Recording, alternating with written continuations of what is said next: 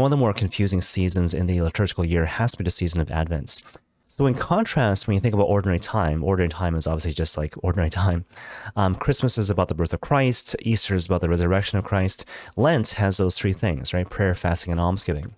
But when it comes to Advent, again, it's a little bit confusing.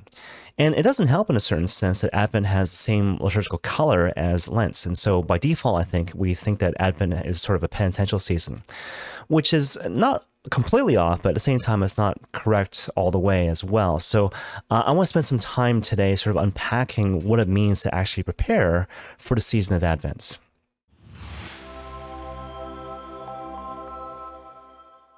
So as sort of a starting point, I think it's helpful to sort of unpack the etymology of the word Advent. So Advent comes from this Latin word adventus, which means two things, actually. It means coming, but it also means presence. So most people, they pick up on the first part, but not necessarily the second. So again, the word Advent is both, right? It's coming and presence. So the whole idea is that mindful that Christ has come to us thousands of years ago, think about this baby born in a manger in a little town of Bethlehem, and mindful of the fact that he will come again to judge the living and the dead. And mindful on top of that he is present to us even now, closer to us than we are even to our own selves. What do we do? What do we not do? What do we let go? What do we change, right? And so how you answer that question is how you prepare for the season of Advent. Now, that said, I think Advent is still kind of confusing for a lot of people because I think by default, without looking at the scriptures, people tend to default into a sense of tension or stress. So the whole idea is that Christ has come, Christ will come again, so therefore I am living in a state of panic, I am basically shaking in my boots. So the example that comes to mind, I remember years ago walking in downtown Toronto and walking past a store that was selling a bunch of different things, including t-shirts. And one of the t-shirts had this slogan which basically said, God is watching, so therefore keep busy.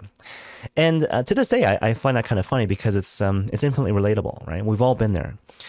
Christ has come, Christ will come again, Christ will come to judge the living and the dead, and on top of that, Christ is present to us even now. So by default, we keep busy. We kind of take the buckshot approach. If I just do randomly good stuff, hopefully, some of it will stick, and Christ will not judge me as harshly as compared to this if I just sat around and did nothing. But, even though that's what most of us might tend to do in response to the presence of Christ, that's why it's really important to look at the gospel. Like, what does the gospel actually say in terms of preparing for the coming of Christ? Well, certainly there's a lot of stories in the gospel related to Advent, but I just want to pick one. And this is from the Gospel of Luke, chapter 21. So the Lord is talking about basically the end times. And he basically says this: "Be on guard so that you might not be weighed down by the dissipation and drunkenness and worries of this life." And then later on he says, "Be alert so that you might have the strength to withstand the things which are to come," things related and connected to the end times, but also so that you might have the strength to stand before the Son of Man. And implied in that, of course, is the final judgments. Now, in the face of it, both those particular statements might seem to be a variation of the same theme that we've been talking about thus far. Christ has come, Christ will come again, Christ is present to us even now, so therefore abandon all hope, keep busy, give in to sort of the buckshot approach. But that's why it's important to know something about Jewish poetry. So, to be honest, I don't know a lot about Jewish poetry, but I do know this. It's a typical thing in Jewish poetry to have two consecutive lines where one thing sort of expounds upon the previous line, right? So they're saying different things, but at the same time, they're kind of talking about the same thing, right? So I'll give you a couple of examples. So think, for example, of the Gospel of Matthew chapter 5. The Lord says, "Love your enemies and pray for those who persecute you." So again, love your enemies and pray for those who persecute you. Two separate lines, but actually they're kind of expounding upon the same theme, right? So the exhortation or the command, again, is love your enemies.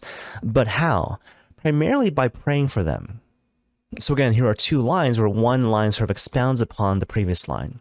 I'll give you another example. So this is from the Gospel of John chapter 12, which in turn is an allusion to the book of Zechariah chapter 9. So the setting is basically Palm Sunday. So the Lord is entering to the city of Jerusalem riding on a donkey. So the line basically goes like this.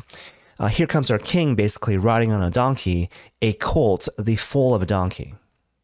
And you see, what's interesting is that a lot of people look at this particular passage as, again, being two separate lines, right? So they see the line about the donkey, they see the line about the colt or the foal, and they think that Jesus is basically riding into the city of Jerusalem on two separate animals, which, if you think about it, is kind of ridiculous, right? And so basically what you're supposed to read here is a restatement of the same line, right? So Jesus is riding into Jerusalem on one animal, which is a donkey, but specifically a younger donkey, which of course is a foal.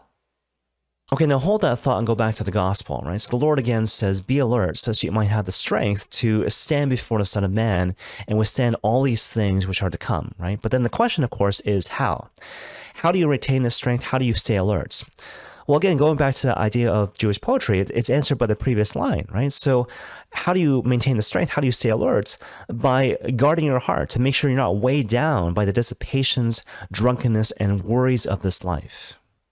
Okay, but see, if you pull it all together, like what's the gospel basically saying to us in terms of what we're supposed to do to prepare during the season of Advent?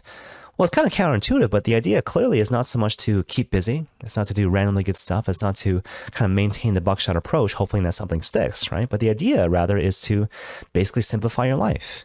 And so when you examine your life, what is it that you can take away or remove or otherwise simplify to keep your mind and heart clear to perceive what it is that God wants you to do, and on top of that, who it is he wants you to be.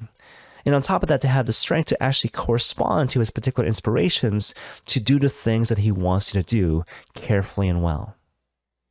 So to illustrate the point, think about the parable of the sower, which you find in many places in the gospel, but most notably perhaps in the gospel of Matthew chapter 13.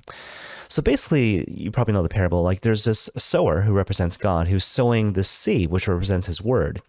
And so the whole point of the parable is to basically illustrate to us like what we're supposed to do to more readily receive God's transformative word in our hearts to become the persons that he's calling us to be, right? So that's basically the point of the parable.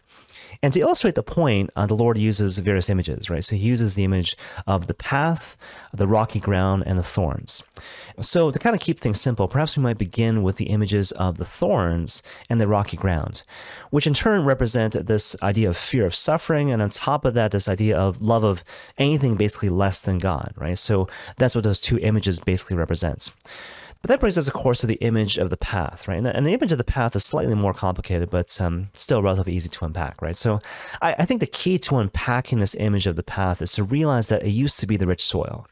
Before, it had this great capacity to receive the seed, but now things have been allowed to trample upon that soil such that now it's become the path, right? So, various things, right? Like things, people, wagons, whatever the case may be. So once you realize that, perhaps you might understand what the image of the path is trying to convey. There are a lot of things that we allow into our lives, that we allow to impinge upon our hearts, which resulted in becoming not as receptive as it originally was.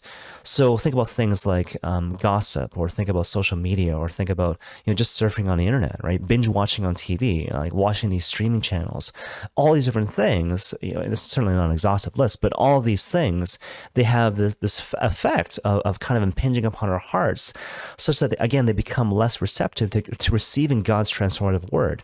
These things aren't necessarily bad or inherently evil, but at the same time, they do have this deleterious effect, if you will. Okay, so if you pull it all together, like what's the net effect? What's the main takeaway message with regards to the parable of the sower? Well, it's interesting to kind of identify what it doesn't say, right? So again, it doesn't say, okay, in preparation for the reception of the soil, do a lot of stuff, or keep frantically busy, or again, take the buckshot approach.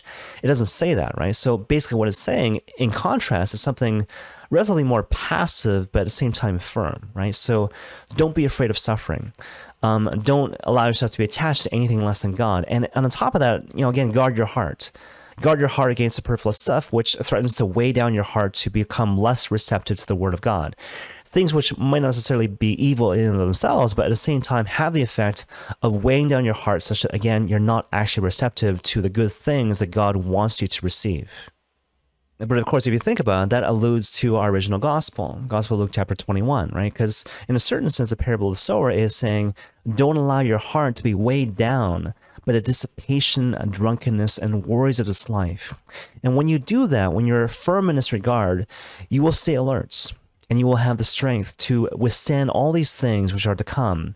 And on top of that, to stand before the Son of Man when he eventually returns. And may God bless you all.